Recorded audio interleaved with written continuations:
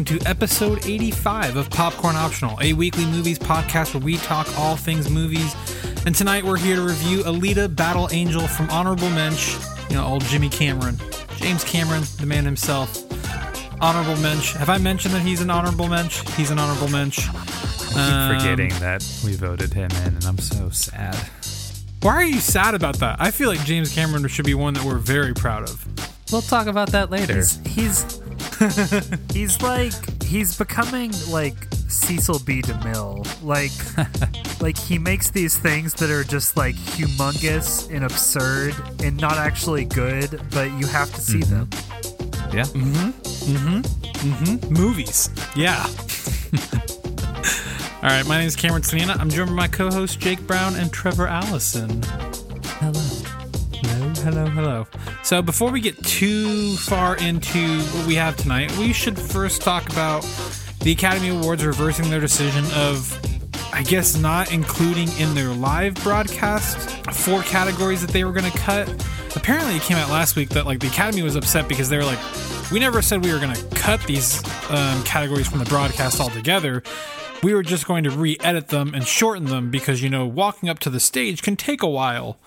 Gosh, seems like the silliest thing I've ever heard. That being said, they reversed their decision, and so now all 24 categories will get live announcements of during the show.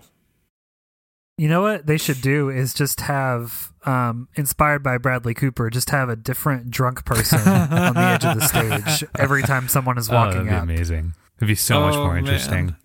I mean, I would watch that. Yeah, this whole thing has just been such a disaster. I almost feel bad for the Oscars, but the way they've handled it is almost like, is this like a weird PR stunt to make us more interested in the Oscars? That's what's going through my brain is this has been so poorly mismanaged, it almost seems on purpose. Are we now thankful to the Oscars because they reversed you know what? The Academy Awards are so great. You're not...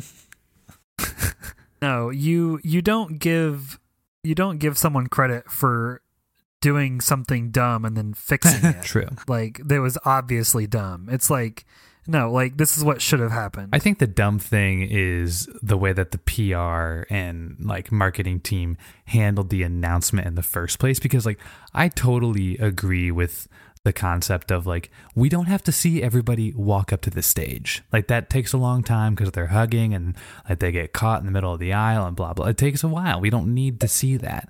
But that's what you should be communicating, not the fact that you're not going to be airing some of the most important segments live. That became the headline, and then that caused the issue. And so really just the PR team for the Oscars is terrible. Right. I mean, what they should do, if that's what their aim is, they should show it on a 30-minute tape delay where someone can be live editing all of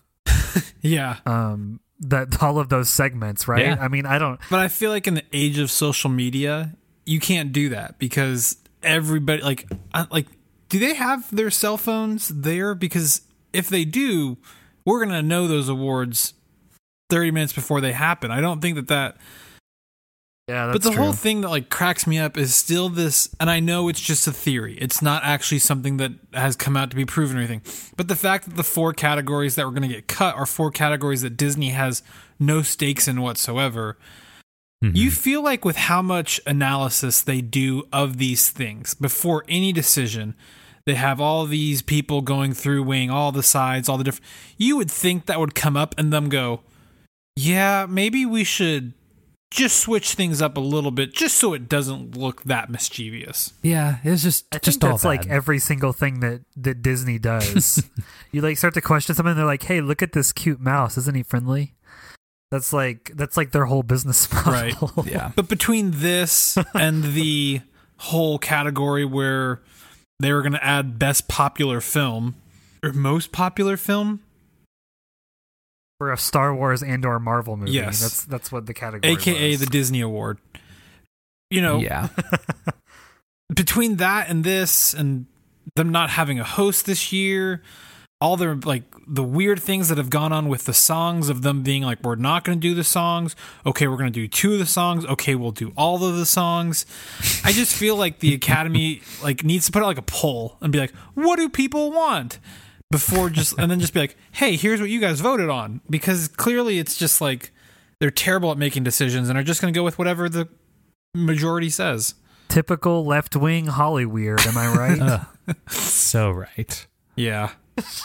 Ugh, politics. I mean, I think I'm glad they kept the songs, because I think that's one of the coolest parts of the show every year is those nominees getting to like, in this medium, it's hard to see the people who are winning the awards do their thing during the show, Yeah. Mm-hmm. but the best original song is a really good example of Right. that. Yeah. How we can actually see it live there. The Academy Awards did weird things and then made them right. So, like 1 thumb up out of 2? I don't know. We'll see. 2 weeks away. Probably one of the more interesting Best Picture races we've seen in, I don't know, 10 years. But let's go ahead and get to our most anticipated movies of 2019. This is something we normally do a little bit earlier on, but let's face it, there wasn't much going on in January. But now that we're getting to kind of the heart of the year, we wanted to look forward, see what we have ahead, see what we're really excited about this year. So before we get to our most anticipated movies, let's talk a little bit about ones that didn't make the list but were close. Did you guys have any that were like honorable mentions for your top 5 most anticipated movies? So yeah, it's hard. It's always hard. The more unique, interesting things are the things that don't have the really big advanced marketing a lot of the time. So one that kind of I thought about was Won't You Be My Neighbor, the Mr. Rogers biopic starring Tom Hanks, who's the only person who could play Mr. Rogers, I feel like. But I don't know, that has like a lot of opportunity to be very bad too. So that's why it didn't ultimately make the cut for me. Also, I didn't put any of the Disney live action remake boots. Neither did I. Because I mean, we'll definitely see them, except for Dumbo. I'm not on board with that. But Aladdin is looking terrible, weird Yeah. at the best. And The Lion King still has to prove that it needs to exist. So I'm actually sort of terrified about it. Yeah. Lion same. King could be great, could be garbage. There's a couple of films that I wanted to put on my list, but it's like I'm excited for them. Like I'm excited for Godzilla, but it's not like top of my list. Same with like the Joker, the Joaquin Phoenix one. Spider-Man Far From Home. I'm really excited for it, but there's just, if I had a number 6, it'd be Spider-Man Far From Home. But there's 2 other films. There's one called Jojo Rabbit, which is the new Taika Waititi film that's coming out this year about a kid who adopts somebody, and then that person ends up being Hitler. That's the premise that I read. Only Taika Waititi. Yeah. Yep. I'm in. And then there's a film coming out in May with somebody who I'm surprised we haven't nominated yet, Brad Pitt, called Ad Astra, about an astronaut who travels to the outer edges of the solar system to find his missing father and unravel a mystery that threatens the survival of our planet. From director James Gray, who, if you guys saw a film called The Lost City of Z, came out like 2 years ago. That was really good. So yeah, those are kind of my 3, but let's go ahead and get into our top 5 most anticipated movies of 2019. Jake, what is your number 5 movie? My number 5 is a horror film, and it is one of 2 horror films on this list. And it is It Chapter 2. Ooh. I'm really excited about it. It Chapter 1 was so good. I think it blew all of us away. I think it was on Trevor's top 10 of that year. Yeah, I loved it. It was awesome. Yeah, so I'm really excited to see how they wrap this thing up. And it's got a crazy cast for the adults. Yes, they do. Bill Hader, James McAvoy, Jessica Chastain. I mean, there's really great people. So, okay, that's a good number 5. Trevor, what's your number 5? I also have, shock of all shocks, 2 horror films on my list. That's even more shocking. Yeah. I know, right? And my number 5 is Us, the new horror film from Jordan Peele that comes out in a few weeks. Nice. That is my number 5 as well. Oh, well, there you go. I think that it looks terrifying, but Jordan Peele earned a lot of horror capital with Get Out, so I'm willing to jump in. Yeah, it's interesting the post Key and Peele career That's a phrase that he's had. I mean, he did Get Out, and then he produced, and I can't remember if he wrote or not, Black Klansman, and then now he's like hosting and executive producing the Twilight Zone TV show, and there's this, and then he produces a ton of stuff, like tons of documentaries. Yeah. He's producing constantly. What's the, like, and if Monkey you can tell Paw? stories, you can tell stories. Yeah. If you can tell stories, you can tell stories. That is pretty interesting comment there, Trevor. Okay, cool. Jake, what is your number 4 most anticipated movie? My number 4 most anticipated is the 4th in a series, and it's anticipated, but I'm also terrified because, like Trevor said with Lion King, it doesn't need to exist, and that is Toy Story 4. Yeah, it didn't make the cut for me because of that. It didn't make the cut for me. But I feel like it's one of those movies that like could be. I don't know why it exists. I think that's why. But also the other side of that is there's a really good possibility that we see it and we're like, oh yeah, that was amazing. Of course, duh. Why wouldn't it be? Mm-hmm. So I don't really know how to feel. There's also a really good chance that we see it and we go, at the end of this year, we go, oh yeah, Toy Story 4 came out this year. Huh. Forgot about that one. Yeah, kind of like Incredibles 2 last year. Yeah. Great movie. Just kind of forgettable. Yeah. Trevor, what is your number 4? My number 4 is It Chapter 2, my second horror film. Like Jake said, I loved the first one. It's the perfect example of using horror elements to tell a story instead of to scare you, which I think is kind of what Stephen King does. But what Andy Muschietti did with it, I thought was very impressive. Very well said, Trevor. I agree with that. It was just so much fun. It was a lot like Stranger Things, I think. Not just because Finn Wolfhard is in it, but it had that same kind of feel of that nostalgia. But you have this, I don't know, just this really interesting story, and I think it may be difficult to capture that with the whole new cast. But I think that Andy Muschietti has a feel for what needs to happen. I'm curious because Jake has done this before. Jake, is Stranger Things season 3 on your list? No, it's not. Oh, okay. I'm just curious. My number 4 also doesn't need to exist. You don't think so? Do you think 2 had the perfect ending? I don't think 2 needed to exist. I liked it, but we'll see.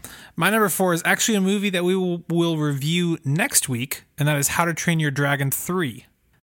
The first 2 of which are 2 of my favorite animated movies of all time. And I feel like this one has the potential to kind of lock that series in as one of the great trilogies of all time. It's also going to be the last one, so there's some emotion involved in like, oh, I wonder how they tie that all together. But I'm excited. It's a week away. That was my honorable mention. I originally had a list of 6. I didn't know we were doing 5 until we started the list. So yeah, I agree with you, Cameron. I'm super excited for it, but I'm also a little nervous. So we'll see.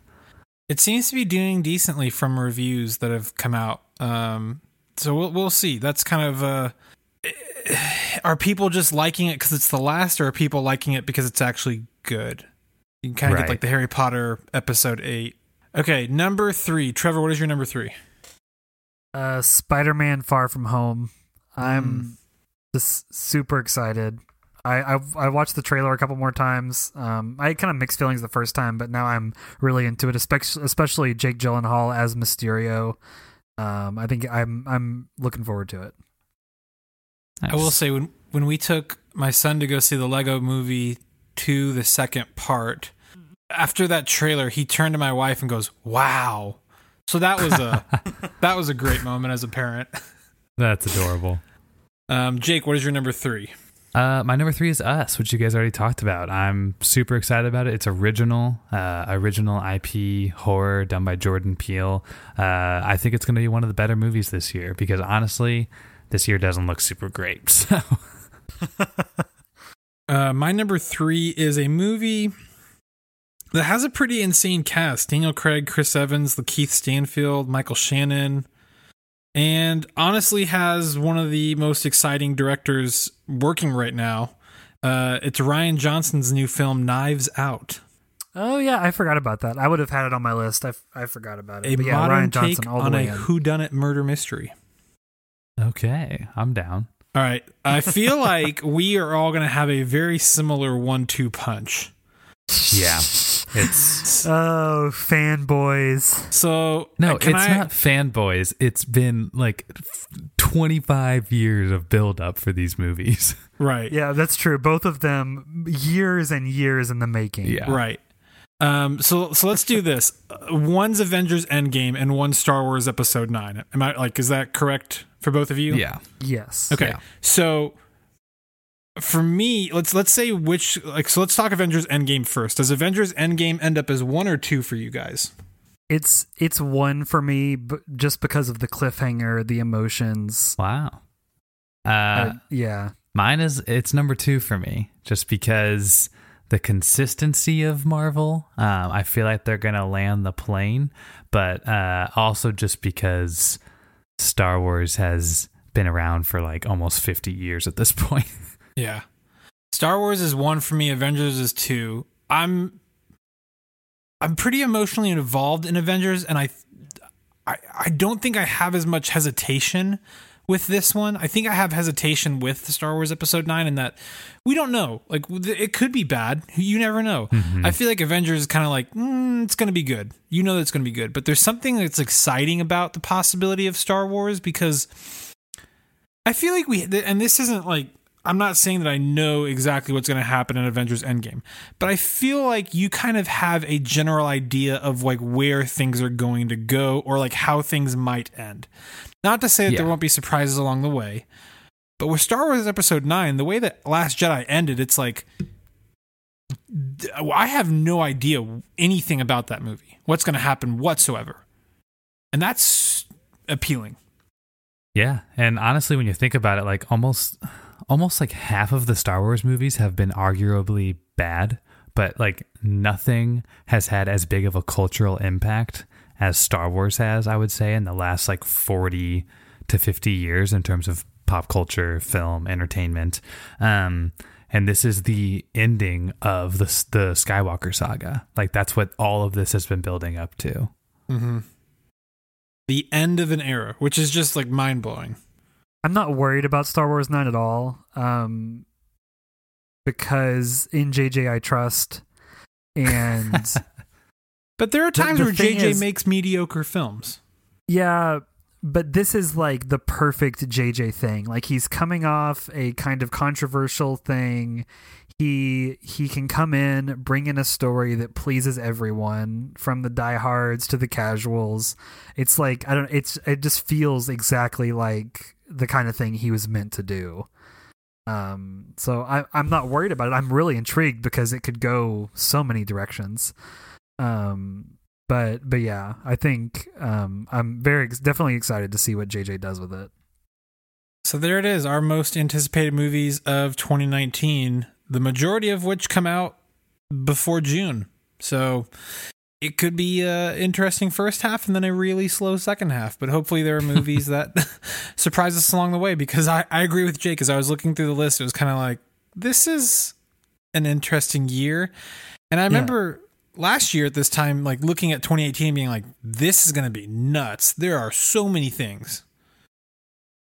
Yeah, 2018 was stacked, and 2019 is going to have, I'm sure, a lot of good things, but just like there's not a lot of marketing done for smaller films like a year in advance like there is for all these other films. So right. The back half of this year, I'm sure there's going to be some indie darlings that make everybody super happy, but we just don't know anything about them.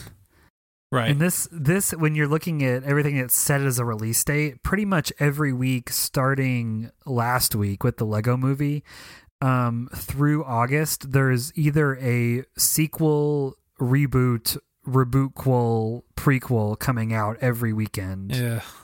For like 20 weeks in a row. It's pretty crazy. All right, well let's go ahead and turn our attention to reviewing Alita Battle Angel. Before we, hop into this, I feel like I need to get my James Cameron defense armor on. I need to get my Terminator shield. Was that originally designed as a cargo hauler in your spaceship? Well, it's actually lime green, and it's just going to be CGI'd later, but okay. it's going to be pretty, it'll be exactly what you expect content-wise, but you'll have fun experiencing it, I should say. How do I make this as subtle as possible? Okay, never mind.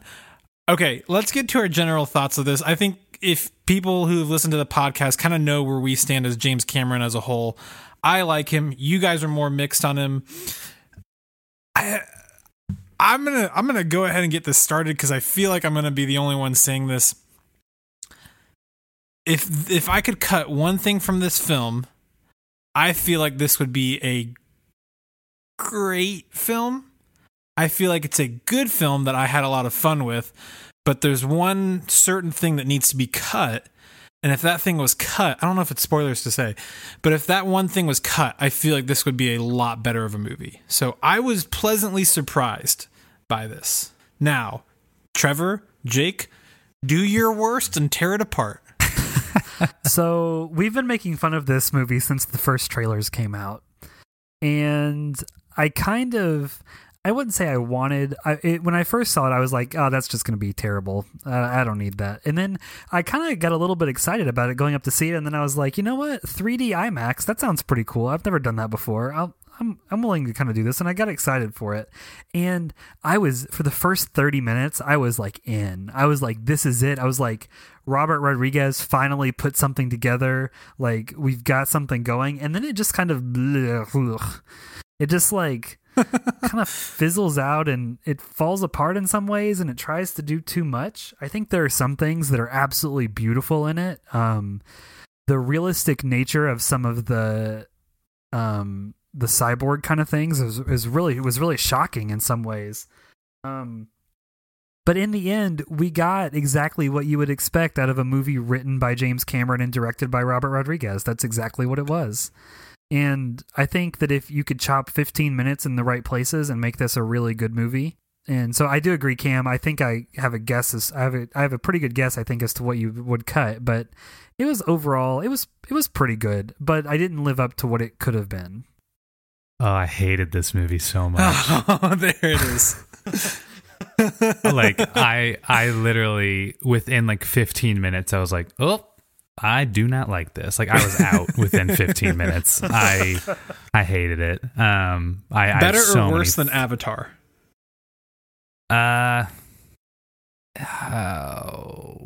It's better than Avatar because it's not so derivative. Yeah, okay. I think at least this is a little bit more original. But I don't know. It kind of falls into the same category for me. I have a lot of thoughts. I will. Okay, so I will give a pro for the film before we get deep dive. The visuals are incredible. I saw it in 3D as well, and I saw a Lego Movie too in 3D actually on accident. And you know what? 3D has gotten a lot better. Both of them were really good in 3D, but this was visually, it's visually fantastic. If you're just into cool visuals and cool action scenes and robots and stuff, you're gonna enjoy it. It's great. I definitely want a little bit more out of my films than that, and so I have a lot of problems with this movie. But visually, it's pretty awesome. So let's talk first about the eyes of Alita, because that's the selling point, the marketing tactic. I don't know what that is, but it's definitely something that has put this film more in the conversation than it would if they just had Rosa Salazar on screen. So was there ever a time when the CGI eyes weren't distracting for you, or did you get into it, or did you always feel like it was a video game? Where did you guys stand on the eyes? I thought I was gonna hate it. it was mostly fine. I sort of got used to it. It was distracting at points. It's a weird choice because no one else looks like that. Yeah, that's my issue with it. That's the weird thing. Except for the people in her flashbacks, obviously, that are her people. Yeah. I think that they could have achieved a similar thing through a different medium, just because I never got past the fact that she was a CG character. And there are times where it looks great. There are times where it didn't, but it's just, that's part of the uncanny valley. And I think that this film is not a good script. And I think the acting generally is pretty bad, but I think the CG of her face makes her already poor delivery significantly worse. You didn't like Rosa Salazar as Alita? Oh, wait. I thought she was all right. I thought she was endearing enough, if nothing else. Yeah, she was very sweet. I don't know. I found the script so bad. Okay, so let's get into that, because I don't know if it's spoilers or not. I didn't really know much about this movie going in, and so I feel like I don't want to say too much about it without what's already public knowledge. You know, the eyes are kind of public knowledge. We can give our general thoughts, but let's get into spoilers. If a yay, middle, and a please never see this again is enough to make you go see this, go see it, and come back and listen to the rest of the review. If you don't care about spoilers, just keep listening, because there's not a lot of plot here to spoil. Yeah, I hate telling people to spend twice as much as they need to at the movies, but you should see it in IMAX 3D if you're interested in seeing it. Yeah, the visuals are why you watch this movie. That's why that's like what you need to see. Yeah, this would not play as well on your Vizio at home. Absolutely not. Right. Vizio. Great reference. That gets us to our first sponsor of the night, Vizio. If you like your TVs cheap and overall, pretty good, then Vizio's for you. Okay, let's get into spoilers. Jake talked about the script is terrible. I don't know if the script is terrible, but the whole teen romance section. Oh man, the entire character of Hugo.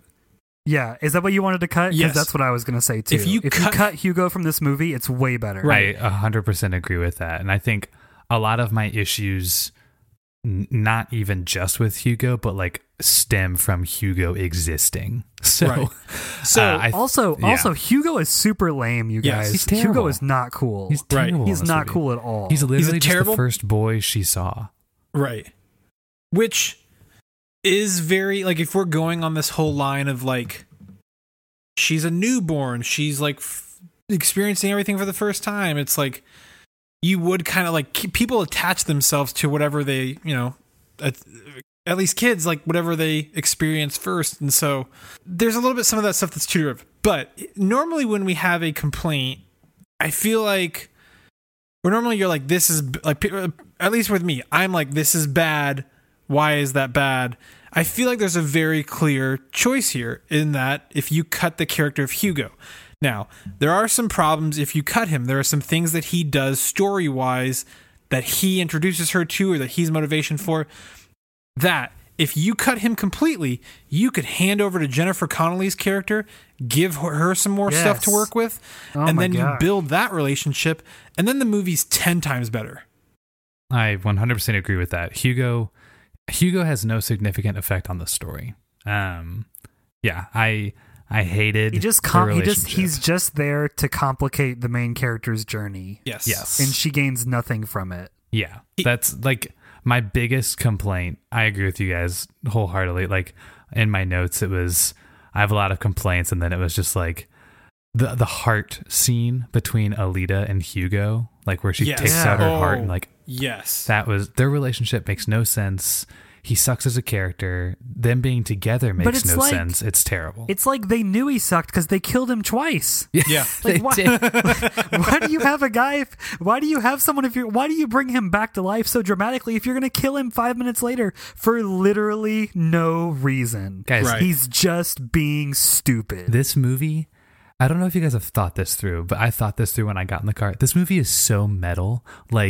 She cuts off her boyfriend's head and then plugs her heart into his head to keep him alive. And then the movie kills him 3 minutes later.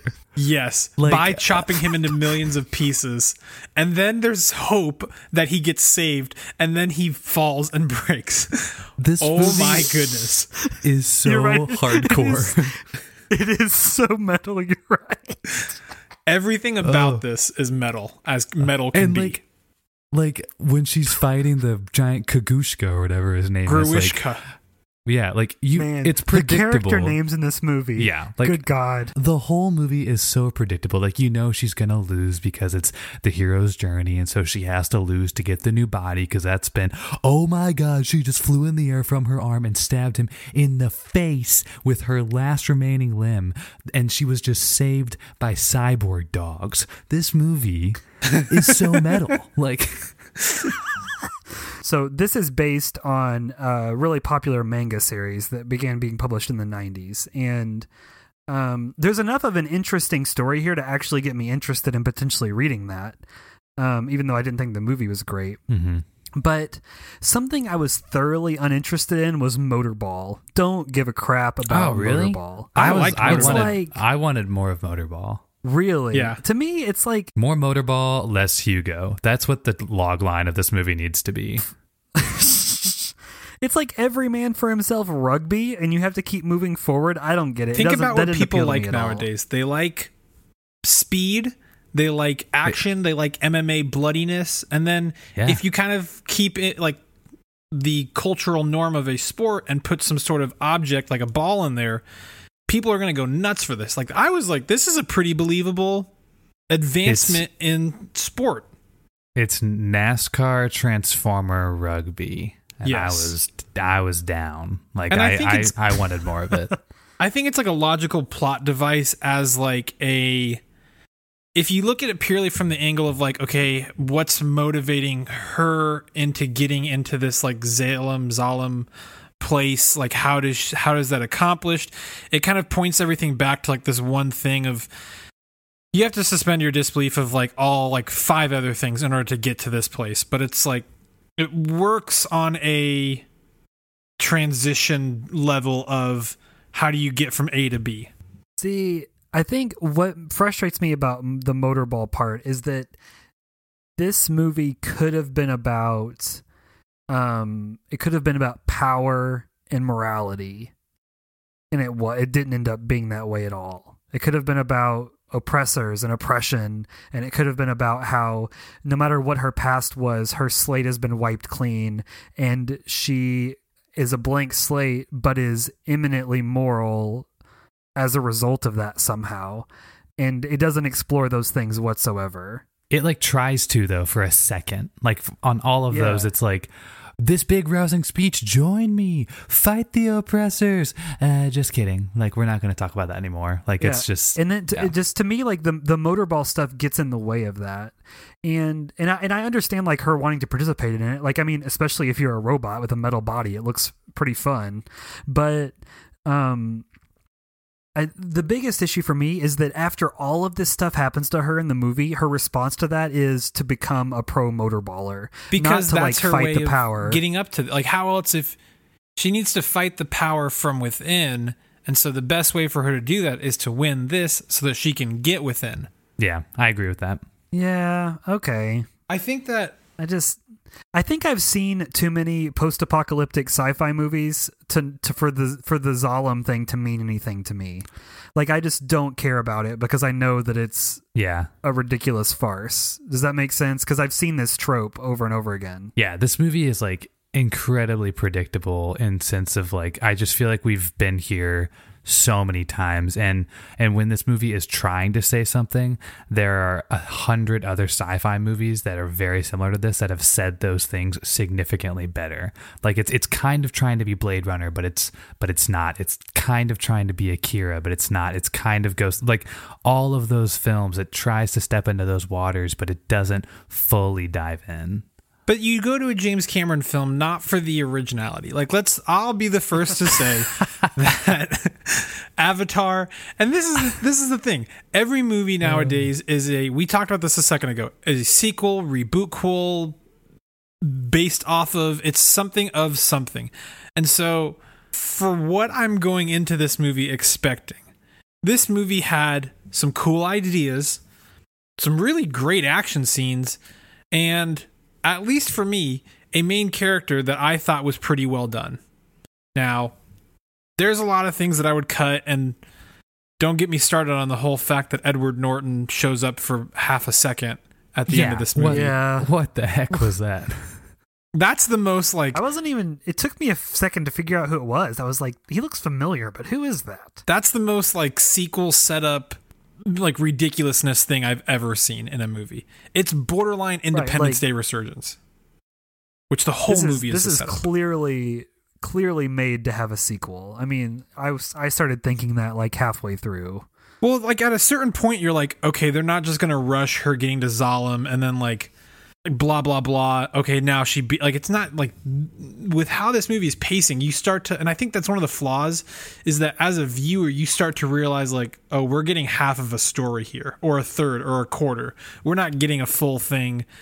And that's frustrating. Like I don't feel. I mean, it is a James Cameron film, so like you should go in expecting 27 sequels. Like you should go in knowing that you're not getting a whole story here.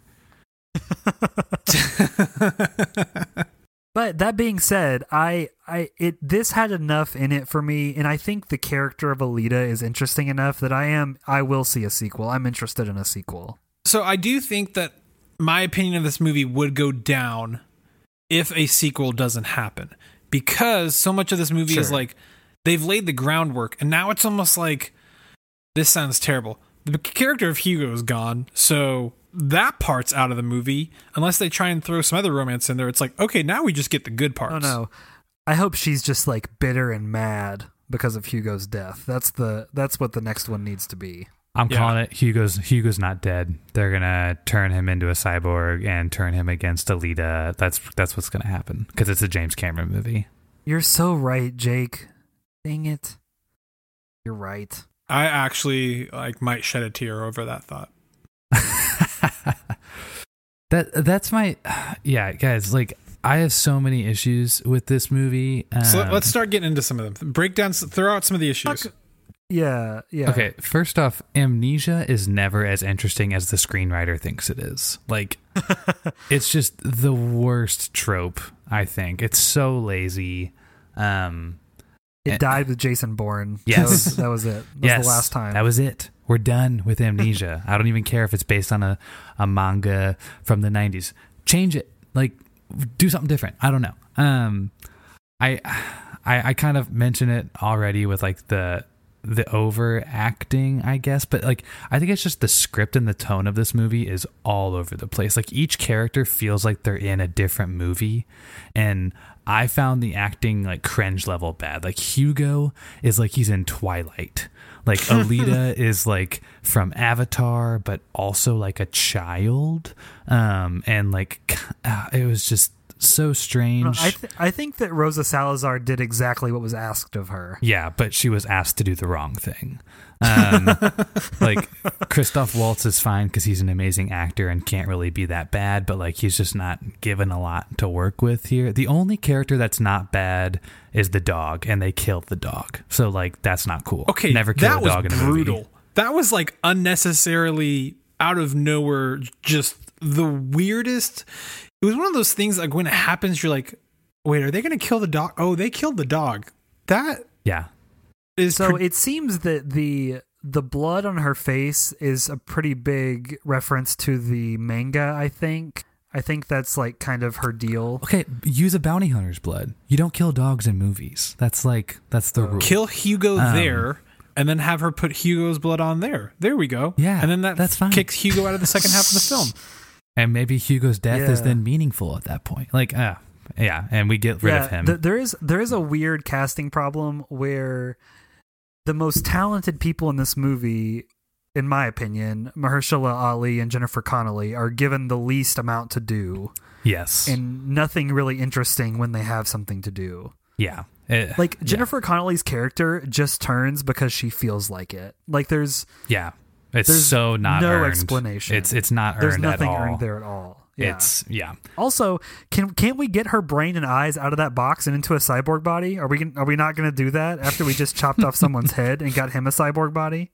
Were you guys what are not the rules here? weirded out at all by this? Like, I feel like one of the faults of this movie is that it's trying to do so many things, and some of them, like, to the credit of the movie, they do well. But some of them is like the part where they briefly just like touch on like, oh yeah, we had a daughter. Oh yeah, she died. Oh yeah, this body was for her. And then it's never brought up again. Yeah, and he gives her the name, which is weird. That's weird, you guys. Right. Yeah, like there's so many weird little things. And then at the end, she's got like the new body and the sword, and she's been motorballing as a pro for a long time. So like, is she unbeatable now, basically? Like, and if that's the case, if there were a whole army of these things in those bodies attacking Earth, how did they not win? And why has no one used this technology in over 300 years? Like, here's the biggest question. Why did they attack Earth to begin with? It seems like because Earth was the bad guys here. I think that's what we're supposed to pull from this. I guess. Is that the people of Mars were the good guys and Earth is the bad guys because they're ruled by Nova or something. Yeah, there's just so many who's apparently plot still holes. alive. An immortal, maybe a computer, maybe a Skynet. I thought Edward Norton was Nova. And he's just immortal. Maybe he's immortal because he's a machine or something. See, these are issues. These are the issues we're talking about. Why don't more people know Panzerkunst? Yeah, like it's the lost ancient fighting art. It was all fought by machines. Go find a hard drive. Like it's yeah, it's completely. I don't think any war of sizable scale in human history has been fought in which all of one side was destroyed completely. Right? Like that's. Yeah, and all of the fighting tactics. Like, we know how the Romans fought in, like, 1000 BC. Like, your robots figure it out. This is a little pet peeve, which is, like, kind of stupid, but it is a complaint that I have with movies in general, but this movie does. Can we stop cutting right before what probably would have been the coolest action scene in the movie, a.k.a. pulling a goblet of fire? With the Quidditch World Cup. That's what I call it. A goblet of fire. Right. Like, it's we don't have the budget cut. Yes. It's so built up that like at the end, it's like they built up that she's like the best at motorball and she's got her new fancy body and her sword and this is for her to go to. So what you're saying is the sequel is basically Days of Thunder in the future. See, I'd see that. Take out Hugo and I'd go see that. Yeah, like my biggest complaint though, I think, is I never bought the relationships between any of the characters. And part of that has to do with the uncanny valley, I think, a little bit. Like the scene with her getting chocolate, first off, it was just like so overacted by the character, and also like Hugo's reaction didn't make sense. And then later her getting home and being like, do we have chocolate? Like, and Christoph Waltz like just all of the reactions and performances in that like 5-minute scene made me realize like, oh, this is not well directed. And I think that's the biggest thing with it is like Robert Rodriguez and James Cameron can direct action, but I don't know how good of like character storytelling they are. And I think that this movie like severely suffers from that. So it's Zack Snyder Robert syndrome. Rodriguez. Every good movie that Robert Rodriguez has made has been like stereotypical characters doing over the top action things. Yeah, that's what he does. He pushes technology to its limits to tell like a action-y story, and he's really good at that. But it's right. Like there have been so many other directors and movies that have kind of caught up to what he's able to do that it just I don't know. I just didn't care. Like, I need something else. Yeah, it's really frustrating to me with this because there is something great in here. Yeah. There's something really interesting. Yeah. Something really cool, really different. Like I said, I'm super interested in at some point when I have some time in checking out the manga for this and reading it because I think there's a cool story, an interesting character here. But I will say that why like did these guys get to make this movie? Everything that you just said gets me excited for a sequel because I feel like they've done a lot of the like legwork they've kind of cut the fat, they've trimmed it down, and now it's, most movies are like you start at point A and then the world opens up from there. I feel like this started at like points A through Z and then slowly worked down to point A. And I'm like, okay, now we have this like focused, concise thing. Let's go ahead and let's make that movie. I just think that this should have been like a video game or something, because it feels video gamey. This is a super interesting world. Like the world building is phenomenal, and that's the biggest compliment I think I can give to this movie. Like, I want to spend more time in this world, and this feels like it should have been a video game. Like, the world wants you to be a part of it, but the movie doesn't, if that makes sense. That's how I felt. Yeah, it had like a it reminded me a lot of Total Recall, but in the daytime. like that kind of feel. Yeah. The original Total Recall. But yeah, it's like you said, I think the production design is really cool. The world building is really cool. I thought the streams of water as the wall for the city was a fascinating idea. That was super interesting. I do have a lot of questions about like where these refugee looking people are coming from and why our main characters can just leave the city at will and all of these kind of things, but whatever. It's like this was a movie written by someone who had only watched TV and seen movies. Like that had like no other life experiences. It's like a mishmash of every sci-fi thing ever made. Yeah, that makes sense. Are there any closing thoughts before we get to our ratings? No, I mean, like, I'm pretty down on this movie, like, I think compared to you guys, but I mean, I will reiterate, it is visually amazing, and there is an interesting movie and an interesting concept here. I think they just missed the mark, but like, I would see a sequel, like, and I think that means something. Yeah. All right. Well, let's go ahead and get to our ratings. Yeah, I mean, I basically just gave my final thoughts, but this was a D+ for me. I just really did not like it. Like, my eyeballs were happy, but my brain was pretty upset. So yeah, I kind of said this. This was I enjoyed watching it. It wasn't great. It's sort of a mess at times, but it's ultimately just more frustrating than anything because there's something great in here, and I think if it's done right, a sequel could fix a lot of the problems of this movie. Mm-hmm. But ultimately, a true mixed bag. 48.5 out of number 99 on the Motorball track. Right there in the very solid middle. This is a 3 out of 5 stars for me. I had fun. I walked out with a smile on my face. It wasn't like Transformers where I walk out and I'm like, I just wasted 3 hours of my life on when I could have been doing something much better. I was pleasantly surprised, and there were parts of it that I liked. There were parts of it that made me roll my eyes more than any movie that I've seen in the past 6 months, but there's something here. There's something here, and as a fan of just garbage action movies, this is the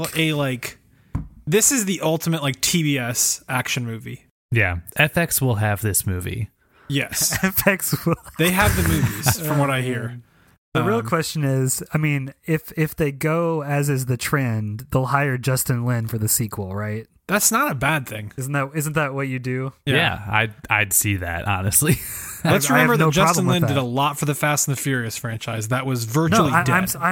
We'll never forget. I don't have a problem with it at all. Justin Lin would be a great choice to direct a sequel. Yeah. Right. Just not Robert Rodriguez. I think we're all in consensus on that, but that's all we have for our review. Let's go ahead and get to our content of the week. Trevor, what is your content of the week? Okay, I got a couple things. One is I've been watching Jeopardy on Netflix. I don't know why it's on there, but I love Jeopardy, and it's a lot of fun. So watch Jeopardy. The episodes are like 19 minutes long.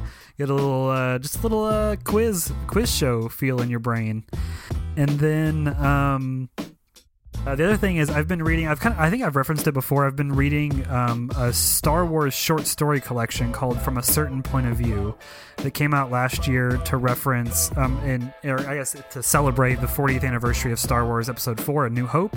And it's 40 different short stories. They're all really short, 6 to 10 pages each. Kind of about just like small side characters or characters that don't even appear in A New Hope, but their stories intersect with the main characters in the main story. And it's really interesting.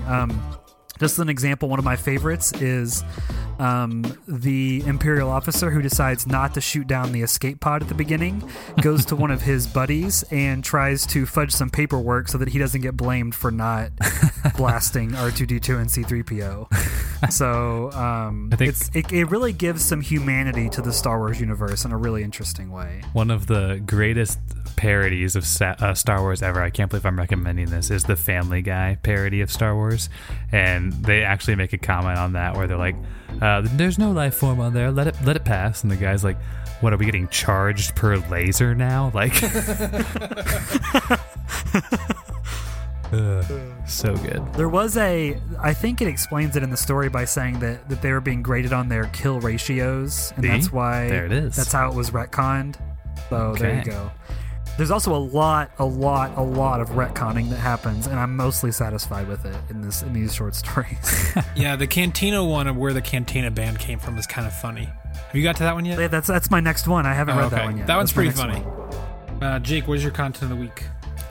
Yeah, mine is a documentary that's pretty heavy, the opposite of the Star Wars short stories. It's on Netflix. It's called Alt-Right Age of Rage, and I think it does a really good job of kind of portraying just our political climate and like what's actually happening right now compared to what the news wants you to think. I would really recommend it. It basically follows the alt-right movement for about a year and a half and then culminates with the Charlottesville incident. And it's crazy, man. It is crazy. I would really recommend everybody watch it, especially just with what's going on right now. So yeah, Alt-Right Age of Rage. It's not a fun watch, but I think it's an important one. My content of the week is a book series called Chaos Walking. The books individually are called The Knife of Never Letting Go, The Ask and the Answer, and then the third one is called Monsters of Men. And they're making a movie on it. Doug Liman's directing it, and it's Tom... What's the Spider-Man's Tom's name? Tom... Holland? And Daisy Ridley as the two leads with Mads Mikkelsen. I think Nick Jonas is even in it. It's a kind of weird cast. Oh yeah, that's the movie that doesn't exist. Yeah, it was supposed to come out March 1st. Marketing for it. It's supposed to come out. Yeah, it was supposed to come out March 1st, and they've made no announcement on... There's been no trailers, no posters, but they've made no announcement about it changing date. I seriously doubt it's going to come out in 2 weeks, considering we've heard nothing about it, unless they decide to pull a Cloverfield and just drop it on us.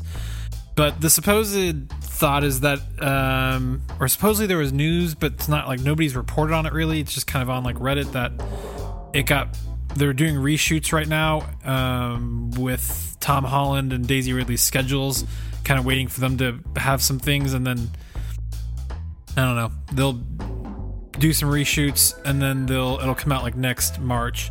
But the book series is really interesting. The first one's kind of gets off to a slow start, and especially if you listen to the audiobook, it's very like whiny at first, Tom Holland's character, but the ideas in the first book are pretty good, and the second book goes to like some really interesting ideas and is pretty good. And I'm just starting the third book, but yeah, good series so far. That is all we have this week. We'll be back next week with a new review of How to Train Your Dragon 3, where we will hopefully not be crying too much. Hopefully we'll be able to make it through the episode. If you've enjoyed listening to us, go to iTunes or Spotify, subscribe, rate, review us, share us, follow us, whatever it is that you do on that music platform, do it and share it with your friends and family. If you want to know more about us, you can go to our website, popcornoptional.com. If you want to interact with us, the best place to do that would be on Twitter at popcornoptional. My name's Cameron Selena. You can find me online at 321CamiTime or on Letterboxd at CSelena. Jake, where can we find you online? You can find me online at jakebrown.tv. That is my website and my Instagram, and I'm on Letterboxd as Jake_Brown. Trevor. Twitter, Instagram, and Letterboxd at TurboTrevor. Trevor's got that good branding going on. All one thing. Yeah. In the words of Hashtag Truman branding. Burbank, if I don't see you, good afternoon, good evening, and good night. Bye.